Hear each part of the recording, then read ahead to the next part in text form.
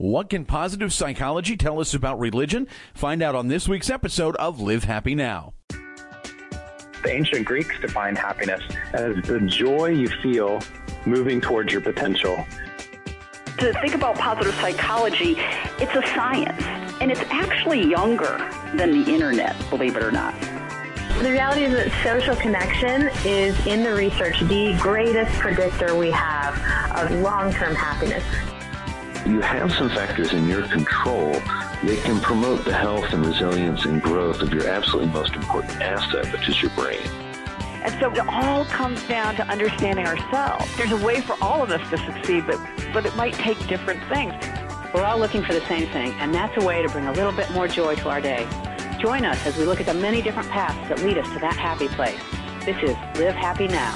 Hello and greetings and welcome to another edition of the Live Happy Now podcast. I'm your host, J.R. Houston. Grateful that you are making us a part of your day wherever you are in the world and however you have tuned in. Thank you for doing so. We're also thankful for those of you who wake up bright and early on Sunday mornings to listen to Live Happy Radio. It is available in the Dallas-Fort Worth Metroplex at 8 a.m. on 98.7 K-Love. That is Central Time. Now, if you live anywhere else in the world, just figure out when 8 a.m. Central Time on Sunday morning is. Get up at that appropriate time and then tune into radio.com. And you can hear it. It is a full hour that features happy facts. We've also got in-depth reporting on positive psychology events and newsmakers. We have also got interviews with those who are doing the research to make you more happy. So please check it out. Again, it is on 98.7 K-Love in Dallas-Fort Worth, and it is on radio.com Sunday mornings at 8 o'clock Central Time. So, now that we are done promoting that, we have got a fun conversation for you this week, and it has to do with religion. We're bringing in Paula Phelps, our science editor, again, as she talks with Patty Van Kaplan, who's the director of the Interdisciplinary Behavioral Research Center at Duke University. She studies the effective and motivational determinants and consequences of religious and spiritual beliefs and practices. Well, Patty, I'm really glad to have you here today. I was able to take in your presentation at IPA, and so I know that you're doing a lot of fascinating research about religion and how it affects our well-being. I wondered if you could tell our listeners what made you interested in traveling down that path.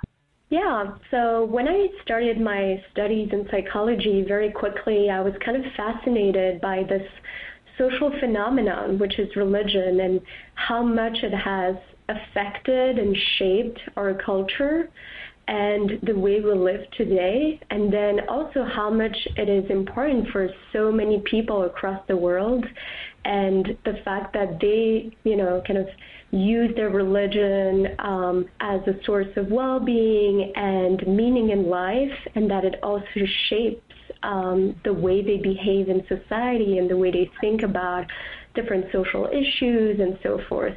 So it's kind of a fascination for religion that led me to kind of use the methods and theories in psychology to better understand why people turn to religion and how it changes and affects their behaviors. We do know from research that they're saying that religion and spirituality do provide a source of happiness, but do we know why? Yeah. We can prove the outcome, but why is that? Yeah, well, it is, just to put it out there, the relationship between identifying or practicing a religion and well-being is pretty small, but it seems that it's consistent, at least in countries such as the U.S. or like many European countries. And obviously many people have wondered how a set of beliefs and practices could impact something as important as well-being. There are like multiple answers for that. One is obviously that, for example, going to church on a regular basis and participating in a group that shares similar values as yourself is a source of social support. So the social support you derive from your religion and your faith is one way through which religion provides well-being. It also provides meaning and sense of control and certainty about the world, and that is also an important factor in determining how much you're satisfied with your life and you feel that, you're a happy person. There is also, for example, religion has a lot of prescription of healthy habits, For example, like lifestyle habits such as not drinking too much, which is also a predictor of health. So there are certain lifestyles that religion promotes that seem to also predict not only mental health, but physical health as well. So kind of all in all, there are like these social and cognitive and also emotional resources that religion seems to bring in an organized way that help people derive greater well-being and happiness. That's so interesting. And I'm curious if, when you're doing your research, do you differentiate between spirituality and organized religion, or is that together? Well, a lot of the research shows that if you identify as a spiritual person or religious person, there's like similar relationship with well-being and happiness. The difference might be in the mechanism, because as you point out, spirituality's beliefs and practices are not really defined by an institution. So there is less guidelines into how you define your own spirituality or the type of practices you do. So I think when we study mechanisms, we look at it a little bit differently. But in my own research, I was, for example, interested in the experience of positive emotions might explain why both religion and spirituality are related to well-being. And so in one study, we had 500 churchgoers tell us more about their experience at church and report how much they felt connected to others, how much, going to church brings them a sense of meaning and understanding of the world, and then how much they felt positive emotions such as awe or gratitude. And then they also reported on their well-being. And what we found is that the more positive emotions, and especially these, emotions such as awe or love or gratitude, the more they felt those emotions at church, the higher well-being they reported. And this mechanism, positive emotion, was even stronger than how closely connected they felt to other people at church. So that's kind of like, one way we looked at it within religion, but we conducted like a similar research among people interested in meditation and people who tend to score higher on spirituality. And for them, we again measured their positive emotions, but kind of general in day-to-day life, how frequently they experience positive emotion. And we found that the more spiritual they were, the higher, the more frequent positive emotions they were feeling on the day-to-day basis, and the higher well-being they reported. So basically they're kind of taking different vehicles, but they're reaching the same destination. Yes, exactly. Terrific. Well, I know that you've looked at why people seek out religion and spiritual experiences. And, some of us are raised in a religious environment, but outside of that, what generally prompts people to pursue religion or to pursue a more spiritual life? Like you said, the main predictor is in which religion you were raised, so kind of your education is a very important predictor. But I think another interesting question is, what are the kind of experiences or emotions or even biological variables that can promote spirituality or religiosity that make them more salient and central to people's lives? Because as people go through life, there are moments during which their religion or spirituality becomes more salient, to put it simply. The fact that religion and spirituality serve psychological functions, the fact that they bring meaning, support, control, etc., that has deeply influenced the way that researchers have answered the question of the motivational forces behind religiosity. So there is quite a bit of research that shows that, for example, being lonely or feeling like you're lacking a secure source of attachment, those are circumstances under which people can turn to their religion as a way to cope and to find that source of support and also, deep relationship with God, which can be seen as an attachment figure. Other circumstances can be whenever people feel that there are threats to their meaning system or when they have threats to their own life. For example, hurricanes present like a good example of that. Like when people feel threatened in their own security, is this life making sense? Those are moments when not everybody, but many people will turn to their faith life to cope with that. Let me ask you, because we do see that the old, there's no atheist in a foxhole kind of mentality, but we do see that, people turn to religion or to spirituality when they're having trials, but then when things get good, they tend to abandon that. So have you found ways or looked at ways how people can maintain that kind of commitment when things are good? Yeah, so yes. What is interesting is that it is true that difficult events promote religion, but what we find is that when things are going very well, that also promotes religious beliefs. So it's kind of when you're in that neutral, when things are not terribly bad but not terribly good, that maybe people kind of turn away from religion. But what we found is that when people are experiencing very positive and meaningful or uplifting, moments, those are the type of experiences that also promote spirituality and religious beliefs. And why is that? Because I understand the times are tough and, okay, I need some extra help here, Yeah. So I get that. And why is it, though, in wonderful times that people turn to religion and spirituality? I think it is important to see that we could be motivated by two very different things in life in general. And one is kind of just striving to make up deficiencies or striving to overcome problems. And that's what a lot of psychology has been focused on. But then we can also strive to grow, to self-actualize, to become a better version of ourselves, however we want to define that.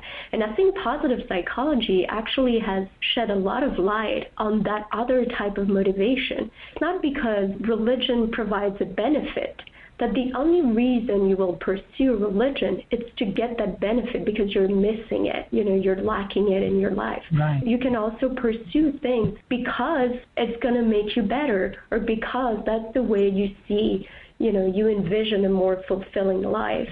So I think in those positive and uplifting moments, what happens is that some people start seeing the bigger picture, kind of like this broaden and build theory of Barb Fredrickson. Like when you feel good, you literally see the bigger picture, you start connecting the dots in your life, you become more creative. And I do think that there is something similar happening for spirituality and religion, where people start thinking, life might be broader, there might be something more to this life. And for some people that translates into, there's got to be a higher power or something above us all. So I think that's kind of what is happening when we talk about these positive, uplifting experiences promoting spirituality.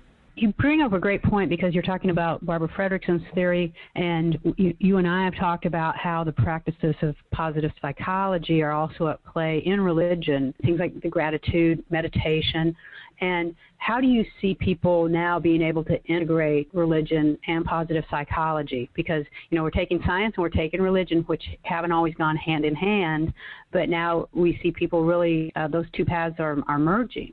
Can you kind of talk about that and how we can more easily implement those two?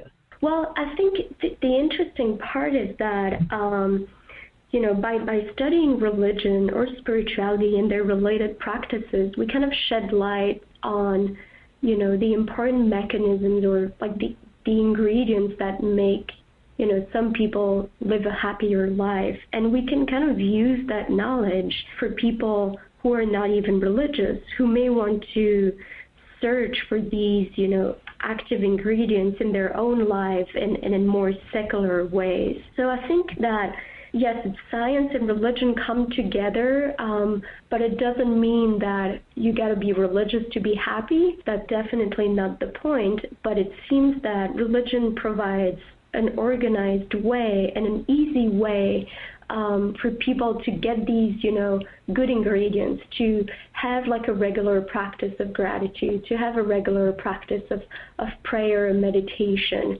I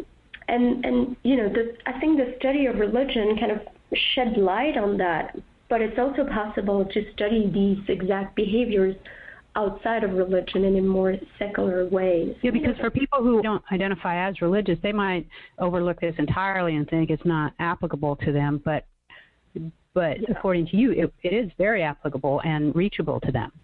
Absolutely, yeah. I think, in my research, bottom line, it shows that it is important to feel connected to other people, however, you're getting that. And it is also important to feel these, what we call these self-transcendent emotions. So emotions such as awe or admiration or gratitude. And very often, people, relate these emotions with spirituality. They say, oh, these are religious emotions, but that's not true. These are secular emotions that anybody can feel. It just so happens that religious people tend to feel them at a higher frequency and have maybe more opportunities to feel them because they go, for example, in a beautiful church or so forth. But it doesn't mean that, non-religious people can't get that and that they shouldn't try to get it. And positive psychology, I think, as a movement is kind of like taking all of these, good lessons from, other disciplines and kind of provide a way to get these good practices and for anybody to use. Yeah, because it does seem that the boundaries get really blurred when, especially when you're talking about, say, gratitude and meditation, mindfulness, things like that. The boundaries between spirituality and psychology really do start to disappear. Yeah, I think so too.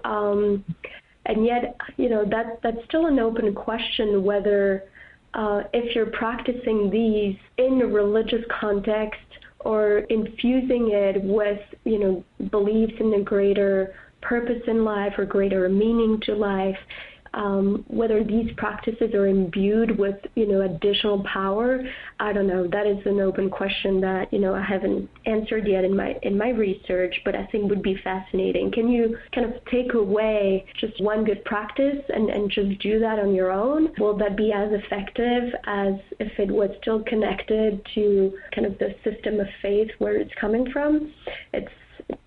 For me, it's still a little bit unclear. Well, what's wonderful is there's so much available for you to research because it's an area that really hasn't been widely tread up until now. So I think that's really interesting.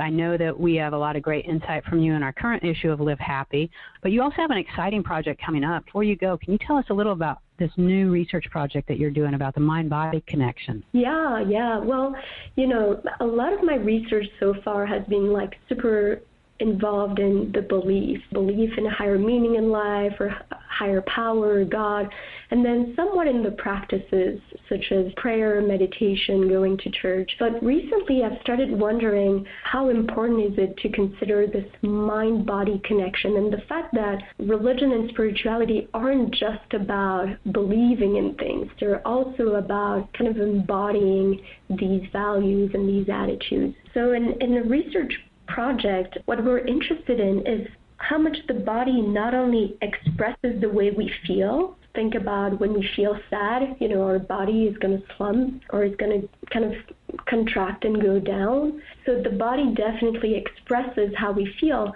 but in turn there is kind of a feedback and that the body also influences the way we feel.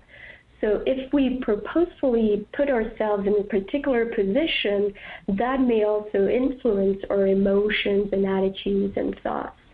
So we're kind of using this general idea that in psychology we call embodiment, and that's this reciprocal influence between the body and emotions, thoughts, and so forth. And we will study that in the context of religion because, it is kind of fascinating to think that across all religions, when you think about prayer, meditation, or worship practices, there's only a limited number of postures that people spontaneously adopt. It would be kind of weird to think that everybody would do a headstand while praying, and right. Why is that? There seems to be like a natural relationship between certain postures and certain attitudes, kneeling and humility and respect. Is that the case? That's going to be one of our questions. Is it the case that some postures naturally fit with certain attitudes? And then a second question we would like to ask is, if we change people's posture, will that change their emotions and thoughts? if we ask someone to pray while kneeling versus to pray while standing and raising the hands, well, they have different types of prayer while they do so. So we're going to study that in the next 3 years to try to better understand how this mind-body connection works within religion, and especially worship, practices kind of shed light on this new behavior.